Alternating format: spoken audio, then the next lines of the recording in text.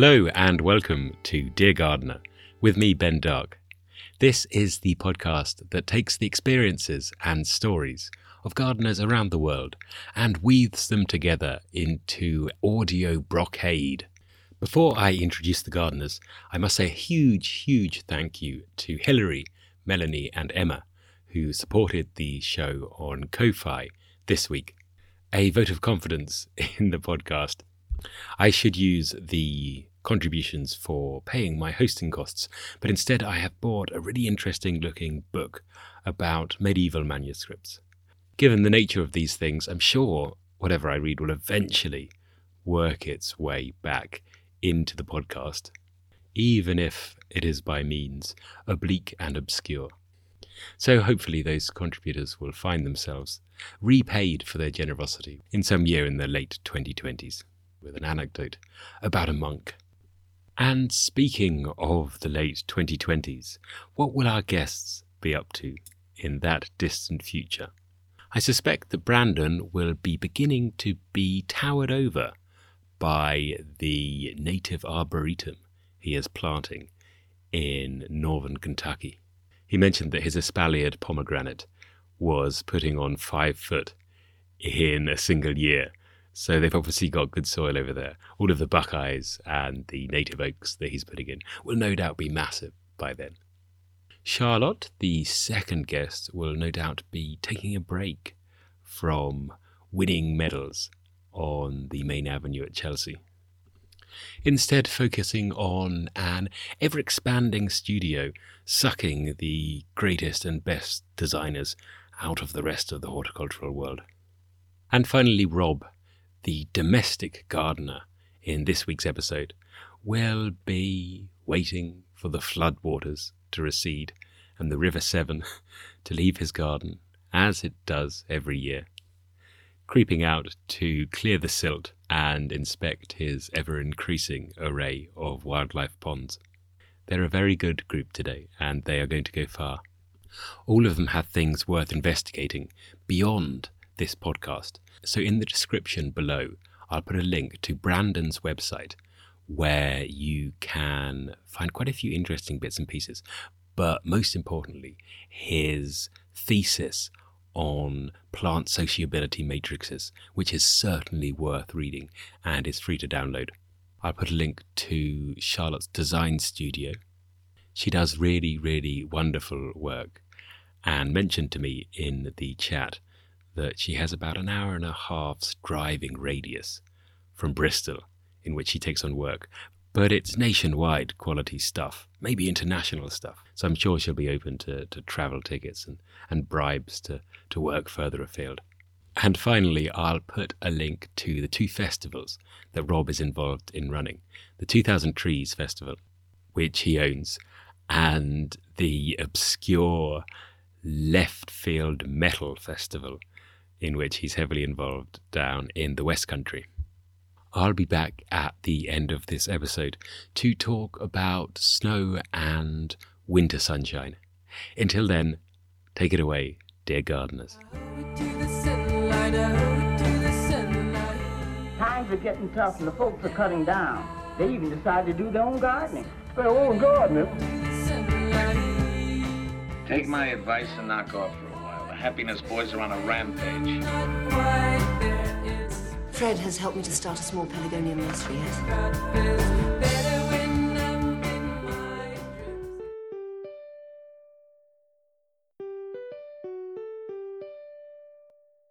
Hello. Hey, it's good to see you. Good to see you too.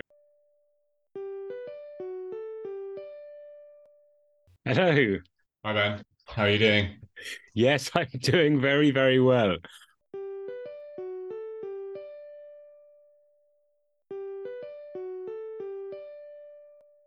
Hello. Can you hear me? I can hear you perfectly, really clearly as well. It's wonderful to get a chance to talk to you. Sorry, it's taken a while to pin me down.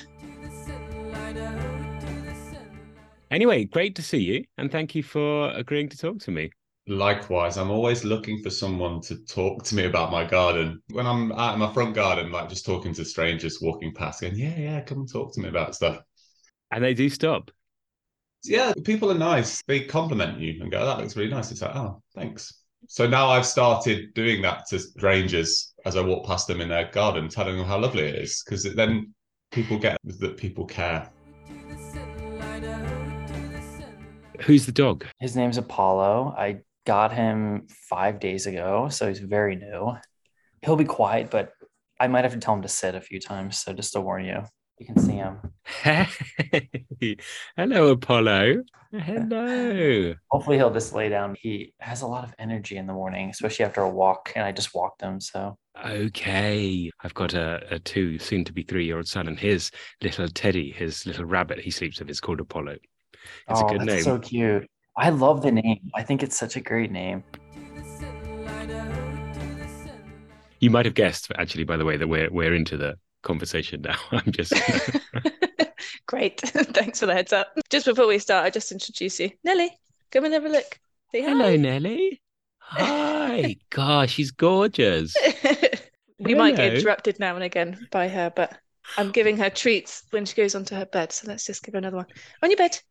On your bed. Good girl. Go on your bed. Well done, Ready? Nelly. Bye Well bye. done. So currently, I am the horticulture extension agent for the University of Kentucky in my county, Kenton County.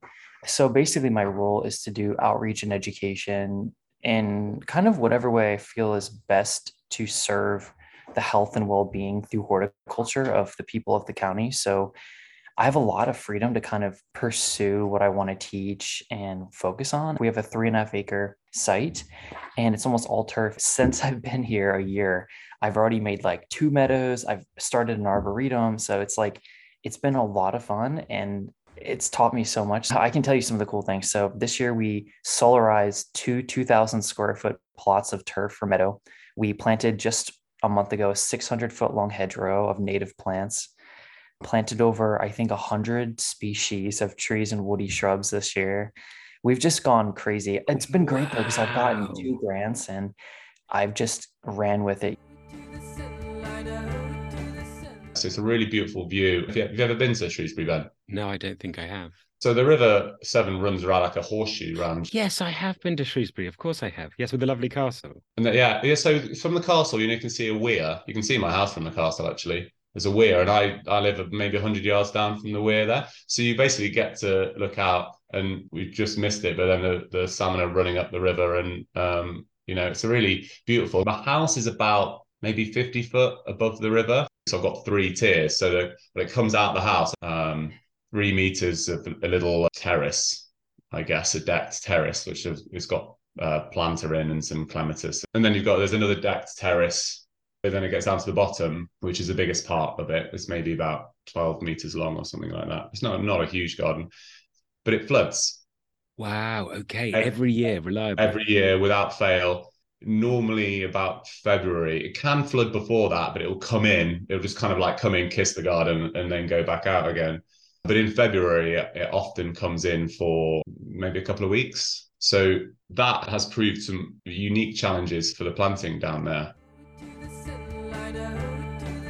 I think that's probably quite good, particularly in the design work, that you've got Nelly to force you out of the house. You can't just stare at your what is it? What program do you use to do your designing on? Well, I do it all by hand. Really? Yeah, so it's on a drawing board. So I'm a bit old school, really. You're incredibly old school. Thanks. Wow. It's just the way that I was trained because I've studied fine art. That's more natural to me. Although I've worked on computers for as long as I can remember. I love drawing. Your clients must love it as well, to have a fine artist working on their plans. They end up framed on the walls of their houses. Well, I do give them an A4 version because they look really pretty. Obviously, they look great when they're massive, but when they're small, they just look so detailed. It is like a piece of artwork at the end of the day. I'm building this because who knows if I'll be there in 30 years, but I'm hoping in 30 years' time, this could be an amazing education space. The whole feature is not to just have an arboretum of any particular species. It's really of the native species local to this particular ecoregion. It's difficult, at least around here locally. There's not a lot of arboretums or places that feature native plants. And that's just something I really want to share. That sounds wonderful. Just going back to when you were initially talking about what you were doing, you said solarized. What do you mean? I haven't heard Oh the yeah, term. or oculation. It's the idea of the or process of using heavy black plastic to kill grass. I wanted to Okay. take that approach instead of glyphosate, which, the drawbacks to each approach, and I respect people who take each approach, but I wanted to do the black plastic way because I knew based on the thickness of it, I could get another life out of it. And it worked pretty well, I gotta say. The first time I lifted it up, some weeds came back. So I was trying to kill the weed seed bank, right? And so then I put it back down in midsummer, took it back off. And so I hope doing at least 2 cycles, I killed most of the weeds. And we'll see. This is my first time doing a meadow by seed. So I'm excited, but also pretty nervous to see what the weeds will be like. Amazing. Yeah. What's in the mix? Basically, what I did was there's an amazing company in Kentucky called Roundstone Native Seed, and they have, I think, hundreds of different native seeds that you can buy mixes of for different southern, northern sites. But I made a custom blend with them of ones just to our region of Kentucky, at least that I tried to based on research. So I made a short grass meadow blend of grass and forbs that are 3 to 4 feet tall. And then I did one that was like 7 to 8. I know over time they're going to mix because of the pollination and seeding. But at the moment, I'm hoping there's pretty good distinction between the two meadows that are next to each other. So that was kind of the plan, is get as many Wow. natives in there as possible, again, to showcase what we have growing in the state. And what are your forbs, your flowering plants? Ooh, we have so many. So of course we have Monarda, Echinacea, Rudbeckia, tons of Asclepias, little blue stem, big blue stem. Blue stem grass. Yeah, Schizocarium, Scoparium, with Panicum, their switchgrass. In North America, we are so blessed with so many amazing prairie species. And I know I see them in all over the world, which is great. In total, there's probably about 40, 50 different species in both, I think. So, Wow. And will we be able to now go to the company and buy the Brandon George mix? I mean, I share it with anybody who wants it. So I've been giving out like the recipe to people. But yeah, Roundstone Native Seed. I don't know if they ship internationally, but they definitely ship in the US all over. And they already have blends made, but I feel like I wish they would almost call this like the Kentucky blend.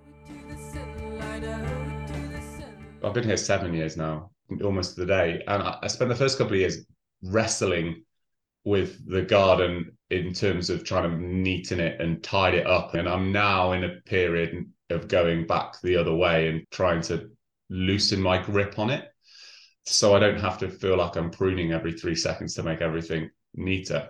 Trying to walk myself down a path of enjoying it more rather than spending all my time doing stuff in it, sitting in it and enjoying it rather than always having to make it perfect. From right at the very top of my house, we've got like a really tall house, and then it's 50 foot down to the garden. You can sit, it's like a bird's eye view, and you can look at your garden and you can plan it out, which I really liked. So I took everything out and I took the lawn out and I relayed the lawn and planned the journey through it, and then went, right, now I need some plants. I grew up with a lawn and playing football, and I've got 4 and 6-year-old girls, and they don't care about the lawn, it turns out. They're not kicking balls around, they're actually pretending to be fairies and hiding around. And actually that plays into the stuff that I kind of want to be really surrounded quite closely by nature as you go in, and actually have things feel abundant. That's how I've moved actually over the last 4 or 5 years, rather than trying to make things perfect. So you mentioned your training. That's how you were trained. What was your training? I worked basically at the Botanical Gardens in Bristol. I studied at the Botanical Gardens in Bristol. It's called the Garden Design School. It's run by Robin Williams. I guess his style is the more traditional style as well. So following his footsteps, his design style was all by hand. And I do think that's really important, because when you're starting off a design, being able to use a pencil freehand to get the initial shapes is really important. I think if you're like stuck to a screen, it's quite hard to be fully creative. Yes, the curves they give you aren't quite as curvaceous as they can be from your own pen. Yeah, exactly. I mean, even I do use SketchUp for small things, and I can use it, but I think even then I would still get the design right and then get it scanned and put into something like SketchUp. I was reading something as an architect, actually, just yesterday, and it was a throwaway comment, but saying that there was really a need for a study on how software and different software programs have influenced architectural design, because there are certain things that you can do very easily on certain programs. I think they use, is it Zendar or something like that? And there's a way of extrapolating a curve. And you're starting to see it now in the high spec museum buildings, like, oh, they've used that tool. And actually, this software developer's little bit of code is influencing the building environment around us. I'm sure you could do the same thing for a study of gardens, the influence of SketchUp on British garden design. What is in that native hedge you planted? Oh, okay. I'll do common names and some botanical names, but hornbeam, many viburnums, I think 4 viburnums, 4 of the native rhuses. So rhus, copolina, staghorn sumac, smooth sumac, flame leaf sumac, a bunch of sumacs. What else? Do they all do the autumn color? I only know a few of these. Brilliantly. They're stunning. They have brilliant fall color. I love rhus. I emphasize it all the time. We also have a bunch of native cornus. We have Lindera benzoin, our native spice bush, Aesculus, our native bottlebrush buckeye, brilliant in shade. Oh, and of course, one of my other favorites, Sambucus canadensis, our native elderberry, not nigra, which I also love, but we used canadensis. So yeah, 5 plants of each. So they're kind of in blocks, but I didn't put like all the roots together. I broke them up. The idea of a hedgerow in the United States is such a foreign concept. I have to be honest, Ben. When I lived in England, it was like such a common thing. And I was like, this is brilliant. Why don't we do it here? But hedgerows are not a thing in the US, unfortunately. People don't really see the value in them. I love it. And part of it was to hide privacy of our border with a private property, but also it was to, again, introduce people to, hey, what hedges do well here that naturalize and provide tons of food for wildlife. So at the end of the garden, there's a really big, beautiful willow tree, which is kind of like the focal point which draws you down. It's kind of like a little hidden area down underneath it. You can't really see it from the riverside. You can't really see it from the house either. So you can kind of have this little secret area down there. It's lovely. That's gorgeous. And it's a proper riverside weeping willow, is it? Yeah. So the flood thing was, it comes in and it makes a mess and drops loads of silt. And if you've mulched or you've done something, it takes a load of it with it as well. But it also cleans up your leaves and stuff like that. But the interesting thing about it is it floods. So you'd think it was a wet garden, but it's not, because it's got huge hedges. It's got a massive willow tree down at the other end. And so it's got quite a lot of trees around it. So it's really dry. It's getting sucked up. And how do the plants survive their 2 weeks under the water? Their perennials are just tucked up and fine, are they? Yeah. So it's mostly perennials. So lots of hostas and Brunera and Dicentra and stuff like that. That sounds pretty. Yeah. It's really nice. And the geraniums, like those sort of woodland geraniums, don't seem to care whatever you do to them. And there's like heuchera, and because it's quite shady with the willow and the trees. So those shady plants like it. And the ones that die off for the winter don't care. They don't seem to be bothered by the compaction of it. I mean, the lawn hates it. I spend all spring forking the lawn to try and get some air into it. I spent a lot of time planting lavender when I first got there, which would die immediately. I mean, the roses don't seem to care. They just sit there and carry on. Some of the shrubs don't seem to mind. Like I've got Philadelphus and Viburnum, they're happy. My feeling is, by looking around at other people's gardens, is it takes them a little bit longer to start in the spring. Everything else is out before my garden is out. That's part of the beauty, really, is gardens are always ever evolving, aren't they? So it's nice to see them grow. They are. Do you find that hard to explain to clients? You've sold them this wonderful vision, and then they look at the garden and they've got little tiny sprouts of green in a big brown sea. Yeah, or it's winter and it's literally like a stick in a pot. I'm like, honestly, it will look great. Just like right now, I promise you there's a plant in that pot. We have paid for something. All it takes really is 1 year, and then they'll see. I'm sure. So how long have you been out on your own as a garden designer? Since 2017, I built my own business. I freelanced for a while with a company in Bristol called Eden Garden Designs. That's how I originally started out. I left studying, and they teach you how to be a designer, how to set up your business, get all your typefaces and your logo and get your business cards created. And then you do that and you just wait for the phone to ring and nobody calls. So the easiest way into it was to work for a company to start off with. And actually it was a great experience because it meant that I could have a lot of freedom to manage my own builds and I was allowed to be very creative and go with my own style, but also having somebody there like a mentor to guide me in the right direction as well and sort of maybe also push me a bit further than I might have pushed myself if I was just working on my own. It was a really good way to start. But as time's gone on, sort of in the last few years, I've felt very comfortable in my own, ability, my own style. I did plant as a fun experiment. So we have this south-facing brick wall, which is kind of surrounded by a courtyard almost, very sheltered. And so a pomegranate, I planted espalier. I've never seen a pomegranate espalier before. And I used a cultivar called, I think, Russian 26, which is supposed to be the hardiest one. And it put on 5 feet of growth in 1 year. It was unbelievable. So that is a plant I'm experimenting with to see if it survives before I even accession it. This will be its first winter. It looks great so far, so we'll see how it does. That I'm excited about, maybe more than anything else in the Arboretum at the moment. I'm with you. I love pomegranate. It's one of my favorite plants, even for the cold climate, even if you're not going to get the fruit, just for those flowers. They're so beautiful. Have you ever seen the white ones? No. Oh my God. When I lived in Jerusalem, there was this house that had the white ones. And oh my gosh, it's like this white globe. It looks like a Christmas ornament. It was so beautiful. Yeah, that was cool. Wow. Okay. I didn't realize it's the fruit that's white. I thought you were talking Yeah. about a white flower. Mhm. Wow. The fruit is white. It's beautiful. That's really, really special. I'll have to look out for that. Yeah. Would you like to talk a little bit about what you were doing over in Israel? Yeah, absolutely. So back in 2017, I was wrapping up my 2 years as a professional horticulture student at Longwood Gardens. And I knew at that point, I was like, all right, if I'm going to do one more internship before I have to like really start working, I was like, this is the one. I had my eye on this internship for years. I found out about it by a good friend, James McGrath, who he had done it previously and he had told me about it. The charity is called Friends of the Jerusalem Botanical Garden. And the garden is called the Jerusalem Botanical Garden. And anyways, the internship's open to, it's a UK charity that sponsors the students and from students all over the world. But anyways, my time there, 6 months, I started January 2018, ended very end of June 2018.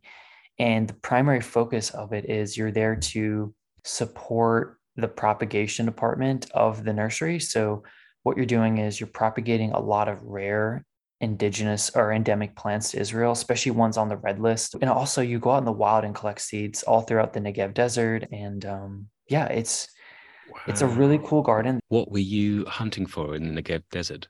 We were always hunting Onocleus irises, which are these big, brilliant, like beautiful, like inky black purple irises. They're so gorgeous. And you see them, they're like a jewel. So I remember on weekends, a friend of mine, we would go out in the desert where like Ori, the scientific director, would be like, hey, these are blooming right now. Go look for them. So we would, and it was like a treasure hunt. So Onocleus irises were a big one.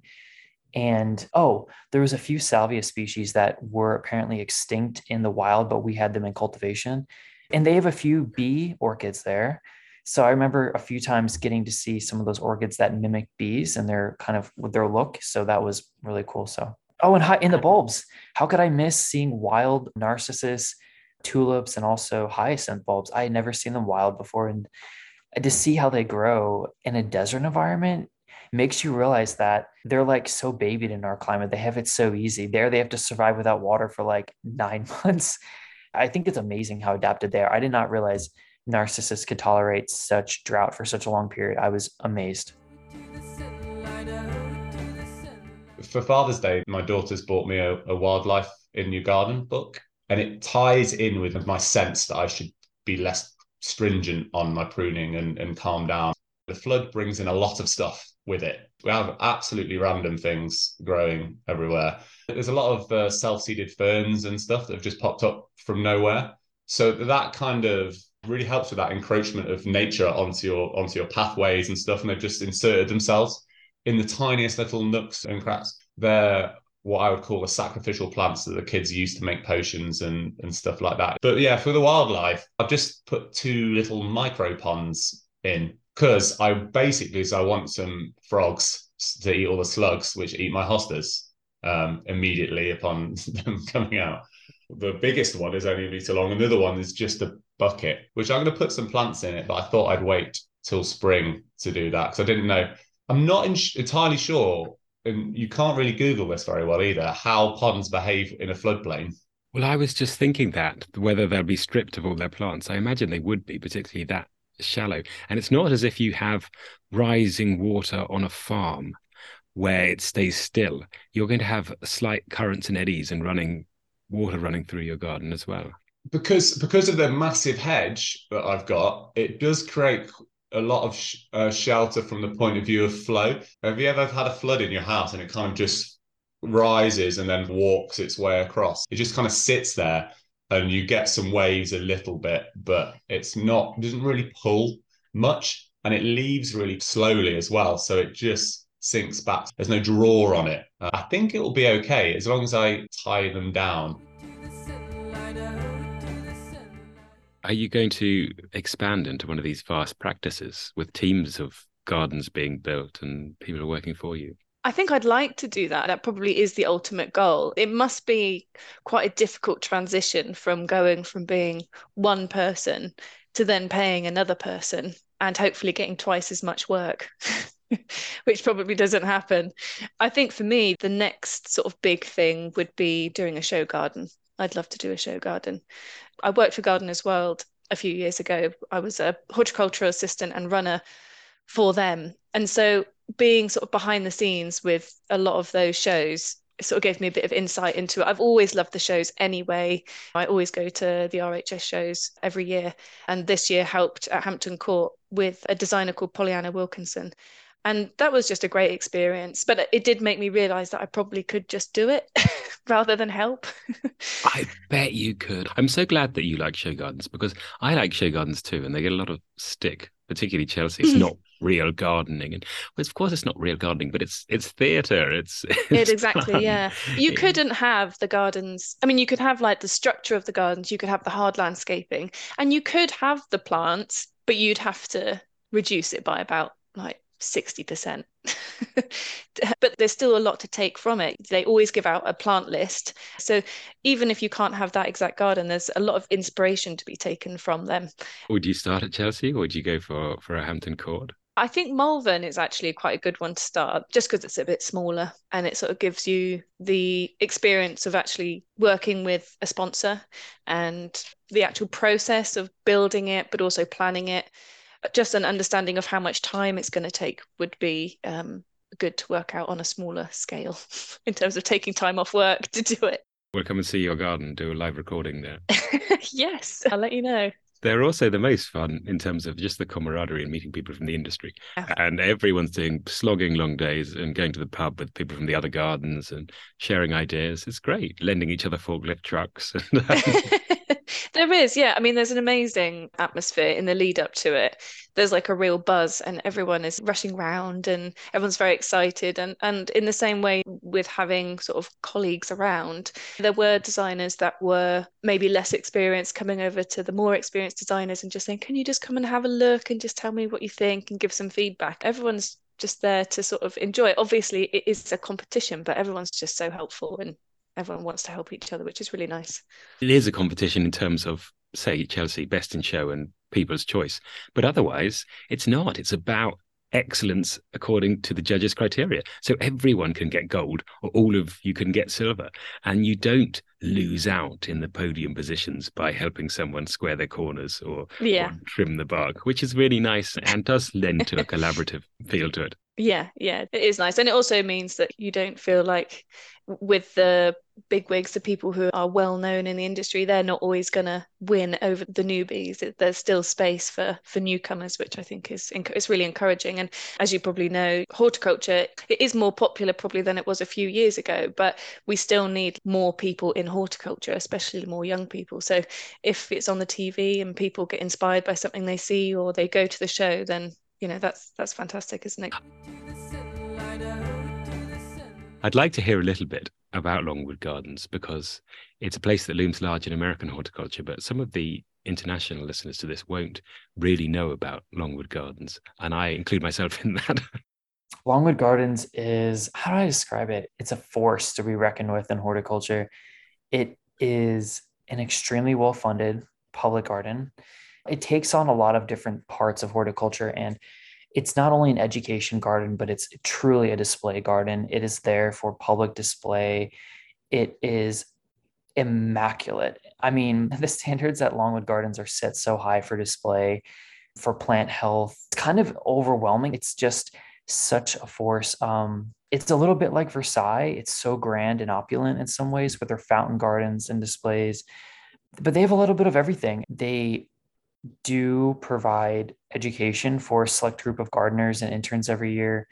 And I think for a lot of people, and myself included, it's like when Harry went to Hogwarts, it's like you feel for the first time you're with like-minded people your age. And for me, that was incredible. I was with a cohort of 10 other horticulturists in my group for 2 years. And when you're with 10 students for 2 years and you kind of do everything together, you become really close, and it's just amazing to have that experience. It's pretty unique in horticulture to have that. My favorite part of the garden is I think it's a 90-acre meadow garden. So it's all naturalized meadows, and there's a barn on this hill, and it's just beautiful. In fact, in the evenings, that's where I'd go at that golden hour to like unwind. The cool thing is when the garden closes to the public, the students kind of like have it to themselves. So it's just amazing. The meadow was where to be, I think, at that time of day. It was just beautiful. So you'd get to experience a lot of that on your own time without visitors to interrupt you, which was really great.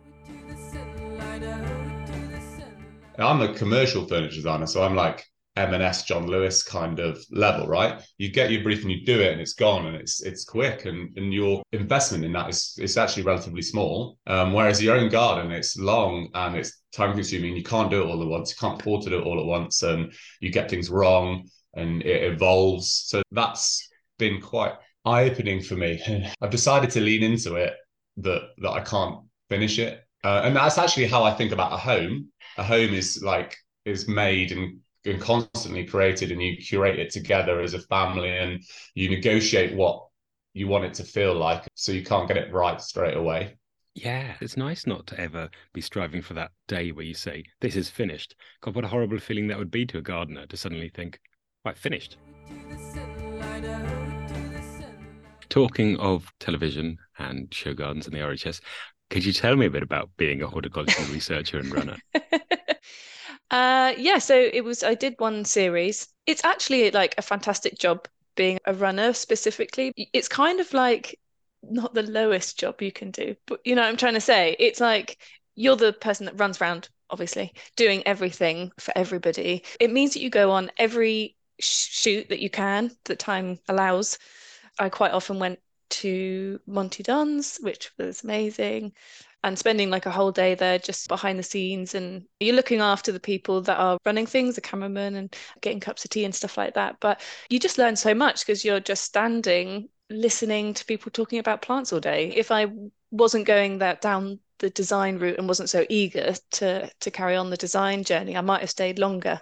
You know, it's lovely meeting. All of the presenters are just like, they're just so lovely. Oh, good. I'm very pleased to hear that. They all come across as so nice. How many people would be on a shoot? So you get like cameraman, soundy, you get the director, and me, or someone like me going there. Sometimes like a researcher. There's like a specific team that goes to Monty's, whereas there'll be like various different teams that go to different people's houses or go to botanical gardens and things like that. So yeah, maybe like 4 or 5. Don't want it to be too intimidating. I'd also like to know a little bit about the Cornell program, because that's something that I've never heard of. I didn't know it existed. So it was kind of revised. Cornell's, it's called the MPS, Masters in Professional Studies in Public Garden Leadership. And so it is a 1-year master's degree. And essentially it's nonprofit management you're studying with a emphasis and focus on public gardens. So you're learning about interpretation, you're learning about finance as far as nonprofit finance goes. You learn about grant writing courses, a little bit more administrative in a way. It's not so much as horticulture focused, but it's more about what goes into running a public garden and the aspects of nonprofit management. It's a really great program. My advisors, they were brilliant. Dr. Sonia Skelly and Dr. Don Racco, they're brilliant. They were so supportive of me and helping me find work after I finished. And yeah, it's a 1-year program. Typically, again, it's open for people who have already had professional careers in horticulture who are just looking to advance them. My motivation for taking this was I knew I no longer wanted to just do physical gardening. I really wanted to transition into a role in education, which is what I do now almost exclusively. I think that's wonderful. I think that's a program that we could benefit from. Well, anyone could benefit from. Certainly, the pattern in the UK seems to be that you get a gardener and they work up through the palm houses and propagation units, and suddenly they are a head gardener in a public institution. And then they're told, well, can you write a heritage funding bid? Yeah, that makes complete sense. It's an obstacle for sure. What did you end up doing as your, say, final project? So for my capstone project thesis, I did a research project on plant sociability metrics. In particular, I focused on perennial plants. There are kind of systems outlined by German thinkers and British thought professors, and Grimes, the CSR triangle. And it's this idea of how plants naturally coexist in cohabitat space. And the idea was that, can we use these metrics that are outlined by philosophies in horticulture, and can we benefit them? Are they reliable? And so I did interviews with many people in Europe and America, Cassian Schmidt and many others included, about the reliability of metrics for guiding us when we're designing perennial gardens. It's an interesting concept. And I left my published thesis on my website so anyone can read it and download it. Well, do you give us the address? Yeah. So the website is on wix.com. If you Google wix.com, Wyeth and Willow, and my name's Brandon George, you'll find it on there. And I think it'll say Plant Sociability Metrics Capstone Project. And if you click on it, there's a download link. So it's free to download and check it out. I'll put a link to your website underneath. We spent like a lot of time looking for beautiful gardens, sometimes on social media. Advolley Richmond, who's the garden historian on there at the moment, I did the initial sort of shoot with her when we first met her, and we met her in her garden. Or people might have visited a garden and been like, we have to go there. I went to Carehayes Castle in Cornwall and in spring, and I've always liked magnolias, but you just don't realize how amazing it is until you go somewhere like that. And maybe even you can't catch it completely on TV. When you try and catch something on a camera that looks really beautiful, it actually isn't the same as when you see it in real life. When you see somewhere on the TV, you've got to go there. That's what I feel. That's a really useful tip. Are there any days that you found you couldn't capture the place? It was always good. The times when it was more difficult was when it was hammering with rain. There's a lot that TV can do, but when somebody's super soggy and hiding underneath an umbrella, that does make things slightly more difficult. I actually studied photography at college, so using that, and it's funny because once you've worked in television, if you follow some of the cameramen around, you sort of see what they're trying to capture. And then it was quite nice going around and being like, oh, I've just seen this thing around the corner in it. I think that would make a really good shot. And then afterwards, you're sort of like always in that mindset. You're like walking around like, oh, that's a really good shot. And you're not even at work anymore. You're just like still in work mode. Do you find yourself now doing that to landscapes and gardens you pass, seeing a garden and saying, yeah, but I'd just straighten that and curve that and put a little bench there? Yeah. I think that's natural when you're doing it every day. Instagram for me it provides a lot of inspiration, but quite often I'm shaking my head. Like, oh dear, that's not allowed. There are rules. What were you up to in the UK? Yeah. So I moved there to be with my ex-partner. I moved there to be with him. So I have to say, I credit the UK, being in the UK, with the birth of my career in horticulture, because prior to that, I'd only worked at a garden center for about 9 months. And so when I moved to England, I was fortunate to get a job as a seasonal worker at a garden center called Squires. It's in London. I worked at the Twickenham office. And then someone left the plant area. So I got a full-time job and I was in charge of ordering the trees, shrubs, and vines. And so that was like my education in botanical names, because ordering all the time, just seeing botanical names and not common names, I quickly had to learn what was what. And that helped me immensely. And I think and this is so cliche to say, but the level of horticulture found in England is unmatched. Like anything I've ever seen. I've been in many countries and parts of the US, and just the level of interest by the British public in horticulture is such an amazing thing. And the gardens in London I would explore, like the Hampstead Heath Pergola Garden, Regent's Canal, Regent's Park, Battersea Park. It's like the horticulture capital of the world. There's a place in my garden between the middle deck and the bottom garden where I can sit on a step up against the wall there, which has got a climbing clematis on it. No one can see me. You can't see me from the river, other side of the river. You can't see me from the house. No one knows you're there.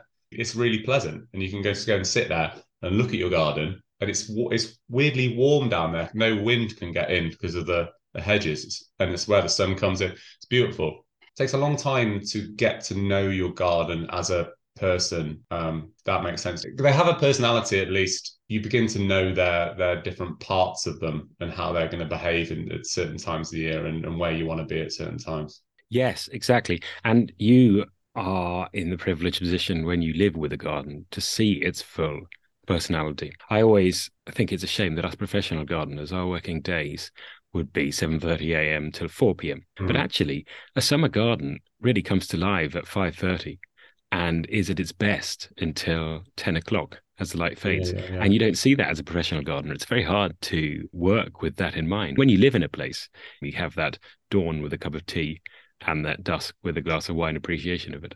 Yeah, and go and take photos of the mayflies when they come out in the nature. It must be gorgeous having the river there for your daughters as well, to see the wildlife it brings. That's all they've really known. Oh, it's just a swan passing by. Oh, right, ducks with 10 ducklings just walking up at the bottom of the garden. Do you have a garden where you are at the moment? Yeah, I'm looking at it right now. And what's that? What are you doing with yours? Very little. I know, it's pretty bad. So I think it's a bit like when you're a builder. So my dad was a builder and he renovated our house. He built it from a cow barn and he never finished it. And so my garden is a bit like that. It's just quite hard to start on something because I'm so busy doing everybody else's garden. So mine is not a good example of what I would want things to look like. It's a place for our dog Nelly most of the time. It's got a beautiful willow tree in it, which was why we bought the house, actually. The house was an absolute mess. But when we went into the garden, I was like, this is the one. Because it's got a massive garden with a big tree. But it's funny because when we have it maintained, when we get the tree surgeons in, they give it like a really sharp haircut underneath. Like they give it like a bob haircut. But it's amazing as it goes through the seasons. The leaves start to change and fall off. But obviously with the amount, in the UK, and I know it's probably similar where you are, it's been like 18 degrees and 19 degrees over the last couple of days. So it's still very green. Everything's still very green here. Nothing's changing. It's very strange here. Actually, we got the wind arrived today, which I think now will be here for 4 or 5 months. So right. Talking of haircuts, the days of hair looking nice are over now. Everyone suddenly bought their regulation. They got a very trendy Nordic brand of woolly hat. I can't remember what it is. Oh. My wife's got 3 versions of it, but I have never looked at the label. But they've all come on en masse because the Danes are lovely people, but they tend to do things all at the same time. Oh, really? And it's now we're all changing to our winter outfit. And then you see these hats have just appeared on every head, which is nice. Again, it's like the falling of the leaves. It's that cyclical thing. I'm determined for it to be cold. I keep going out in like big woolly jumpers and I'm wearing one now and, a hat and scarf. And then I get out and it's really hot. But I'm determined. I'll keep wearing cold clothes until it becomes cold. One of the biggest things I learned about what I think unites and why there's more of a kind of community focused and feeling of horticulture in the UK is that by and large, the climate of the UK is pretty similar throughout. And therefore, throughout the entire country, almost, you can primarily grow most of the same plants.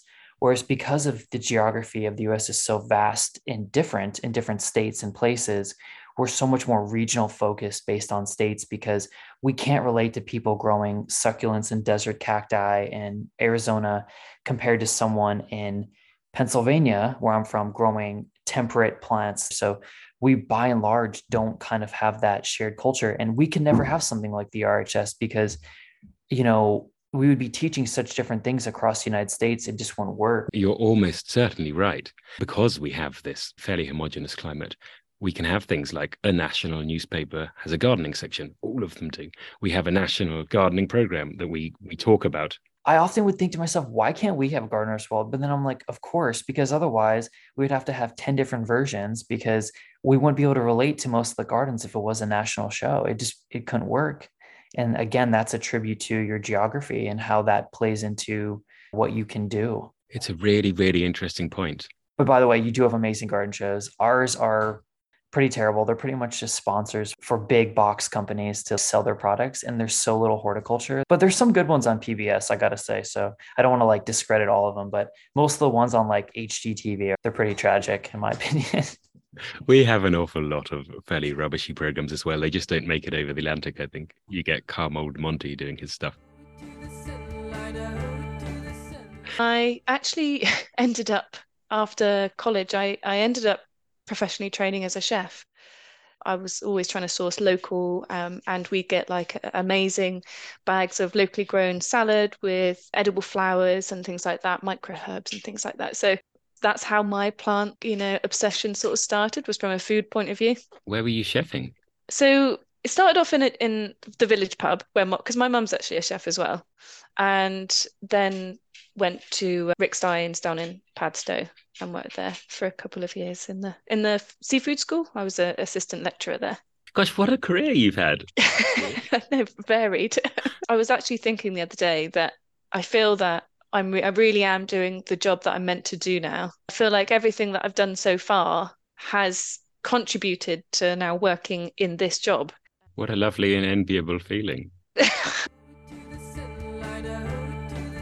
Tell me, out of interest, what's the music festival? So I own 2000 Trees Rock Festival just outside Cheltenham. And I also work for another festival called Arctangent, which is in the Mendip Hills, south of Bath, which is more tech metal and progressive metal and all kind of left field craziness. Music festivals are endlessly interesting, so they are unbelievably complex.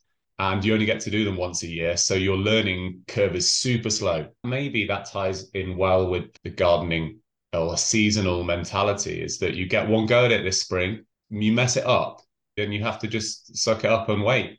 It's been a nice learning curve for me. Because I guess there's a sense that you feel like you might stop learning at one point. That's not really the case. It's never going to happen. I also think that it's not just about learning. It's about your tastes, which in horticulture and music change over your lifetime. And actually, I have a problem that I've noticed with my wife and her view of the garden and my view of the garden. And it's the same as when someone gets really into a fairly obscure genre of music and then really, really into that genre. And then suddenly they've gone down this sort of minimal tech rabbit hole until you ask them what they're listening to. And it makes no sense to you at all because they've journeyed there through these strange stages. And I'm sort of in danger of going that way in horticulture, but I want to see a bit of decay in the garden. I want to see that time is passing. I like plants that are a little bit raggedy, and then I like them more naturalistic. And then suddenly I'm appreciating really wonky, half-broken things. And the people who haven't been on the journey with me don't see it that way. They just think, what on earth is he doing? So that's something that I've noticed in myself. That is just, Ben, that is just like... what you've just described, I think, is exactly like the path that me and the guys that I work with music festivals have gone on, particularly with Arctangent, the more left field one. There's a band called Opeth, right? So they're a Swedish band. Do you know Opeth? Yeah, I do. A prog metal band, I guess. Genres, that's good enough for your listeners, I reckon. And people say to me, how he's screaming, how can you get to that? And I'm like, I didn't wake up one morning at 3 and start listening to that.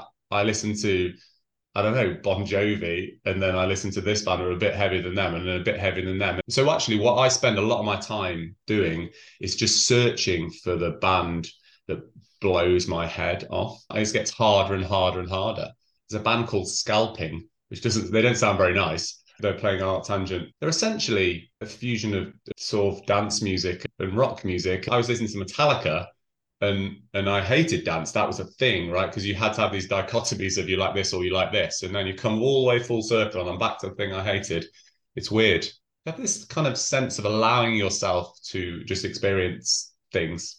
I suspect, Ben, that I'll end up doing my garden and then over time changing it and taking the things out as you develop and go. I'll end up with that lava field with one single rock. I look forward to that. Well, the next time I interview you, and we can talk about your pyroclastic flow. Yeah, but if I was to be really authentic, I would actually have to get a volcano to do the pyroclastic flow, wouldn't I? Actually, you couldn't just like fake it. I can imagine reading a feature, How I Spend My Day, with a very well-known designer saying, well, I source my pyroclastic flows from a certain glacial hillside in blah, blah, blah. There's one I was reading the other day. It was Terence Comram, the designer, and it was how he spent his days. And it's all, I woke up on the terrace in a place in Venice, and then I flew to a little oystery we own in south France, where I've been trying to grow a square oyster for the last 14 years. This is literally what he's been doing. We've managed to grow 6 of them, but God, they're delicious. You think, my goodness, this is this has all gone rather niche. Well, Conran, they use this phrase called transitional. I don't know whether they use it in the horticulture. It's all transitional, which basically means nothing. It means everything and nothing. It's the move from one thing to another, right? It depends on where your perspective is. We want a transitional. I just wondered whether you have those kind of terminologies that people use in your industry, which kind of means something, but only if you understand where they're coming from. I'm sure we have a huge amount of them, particularly at the high-end landscape architecture, the sort of great wave of liminal, which is sweeping the world of criticism. What does liminal mean? Liminal is a between space. So I first came across it when I was studying medieval history, and a liminal space might be a land like a tomb, a barrow. It's between the land of the living and the land of the dead, where myths and things can happen. But a liminal space literally could be your hallway. It is the liminal space between your bedroom and the bathroom. So it's a way of saying transitional, but in more of a spatial sense. So great. I'm totally going to use that when I'm teaching next Monday and pretend that it's my word that I knew all along. You can have that, liminal, and I will get transitional into the next episode somewhere. Look out for it. I mean, it was a great experience learning there anyway. In your lunchtime, you could just go and wander around the botanical gardens and have your lunch there, which was just, pretty dreamy, really. Just in terms of learning names of plants, as your homework, you have to learn like a few Latin a week. So now I have no idea about, if someone says like the common name for something, I'm like, I don't know what that is. And it might sound, I don't know, not arrogant, it's not the right word, but a bit pretentious, being like, oh no, I only know the Latin name. But I can't help it. That's just the way I learn. You're like one of those insufferable people. See, Paris. Oh, Paris. Okay. I hope not. No, of course you're not. Of course you're not. It's a very useful skill to have. And when you find yourself working abroad, when they're commissioning you in Japan, you will be able to communicate with all of your contractors because you'll know their Latin names. Talking of your future commissions in Japan, are you mainly working? Are you mainly in the West Country at the moment, or do you design all over? My client base is really the Southwest. I get quite a lot of work in Wales, actually. Maybe there's just not a huge amount of designers in Wales. I don't really like driving further than an hour and a half somewhere. That's sort of my perimeter. What are you doing this afternoon? What's the workload? Yeah, I'm actually going down to Burnham-on-Sea, and I am spending the afternoon in boots with a spade. So it's a curvilinear design. The build started yesterday. So we spent some time setting it out, which is always quite fun. And today is actually digging out the different areas for the different planting beds and things like that. So I do put my wellies on sometimes. Well, Brendan, thank you so much for talking. We got so much out of that conversation. Yes, I appreciate you having me. I really love talking about horticulture, and it's always a great time. Well, I'll say bye-bye, Apollo, and I'll say bye-bye, Brendan. Thanks, Ben. Thank you for having me. Thank you. Bye-bye. Take care. Bye. Well, it's been really, really lovely talking to you, Rob. Ben, I would talk to you all day about my garden. I would be perfectly happy. So when you're bored, I've got loads of editing and stuff to do, but when you're bored, just give me a call. We will resume. Well, it sounds like you'll be back on at some point in the future then. I'd love to, Ben. Wonderful. Thank you so much. Thank you. Take care. Bye now. Thank you. Bye-bye. Well, thank you so much for talking. You're the first garden designer, full-time garden designer that we've talked to. I think it's going to be really interesting for the listeners. Oh, good. Yeah, it's been really lovely to speak to you as well. And yeah, I'm looking forward to hearing the various different horticultural people you're going to be speaking to. Yes, I don't quite know who we're going to get. I think we might have a furniture designer turned gardener turned metal and music promoter who's very interesting. And then I haven't decided. I don't know who else you'll be on with, but it'll be someone. It will be someone lovely and interesting. They all are. They all are. It's amazing, isn't it? Just how nice and interesting people are in this world. There's so many. Horticulture world attracts a very lovely crowd. It really does. It really does. Good. Well, have a wonderful time in Burnham-on-Sea. Thank you. And I'll see you at some future show where you're receiving your gold medal. Oh, that might be a while, but yeah, I'll see you soon. Brilliant. Lovely to speak to you. Lovely to talk to you. Bye-bye. Right, bye.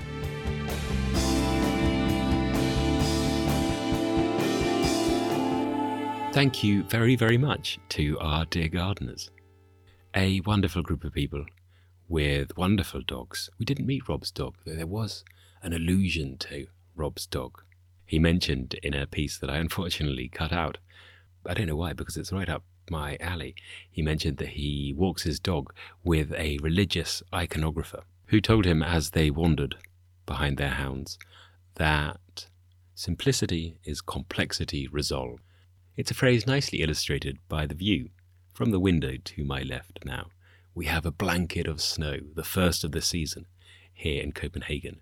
It's early and it's very cold, cruelly cold, having come so close on the heels of that unprecedented mild snap. But all of the fluff and fizz and distraction in the garden, the complexity, has gone. And now we just have lines. We have fence lines. We have the lines of the tree branches, which are somehow more obvious in the snow. They have that highlighting band of white down the middle and black at the edge and the bottom. Everything's gone back to being shapes. As a horticulturalist, I've lost my superpowers because I can't tell what's what out there now. I am now at the mercy of more design-minded people like Rob and Charlotte, who can look at a space and know if its composite pieces, its composite curves work together.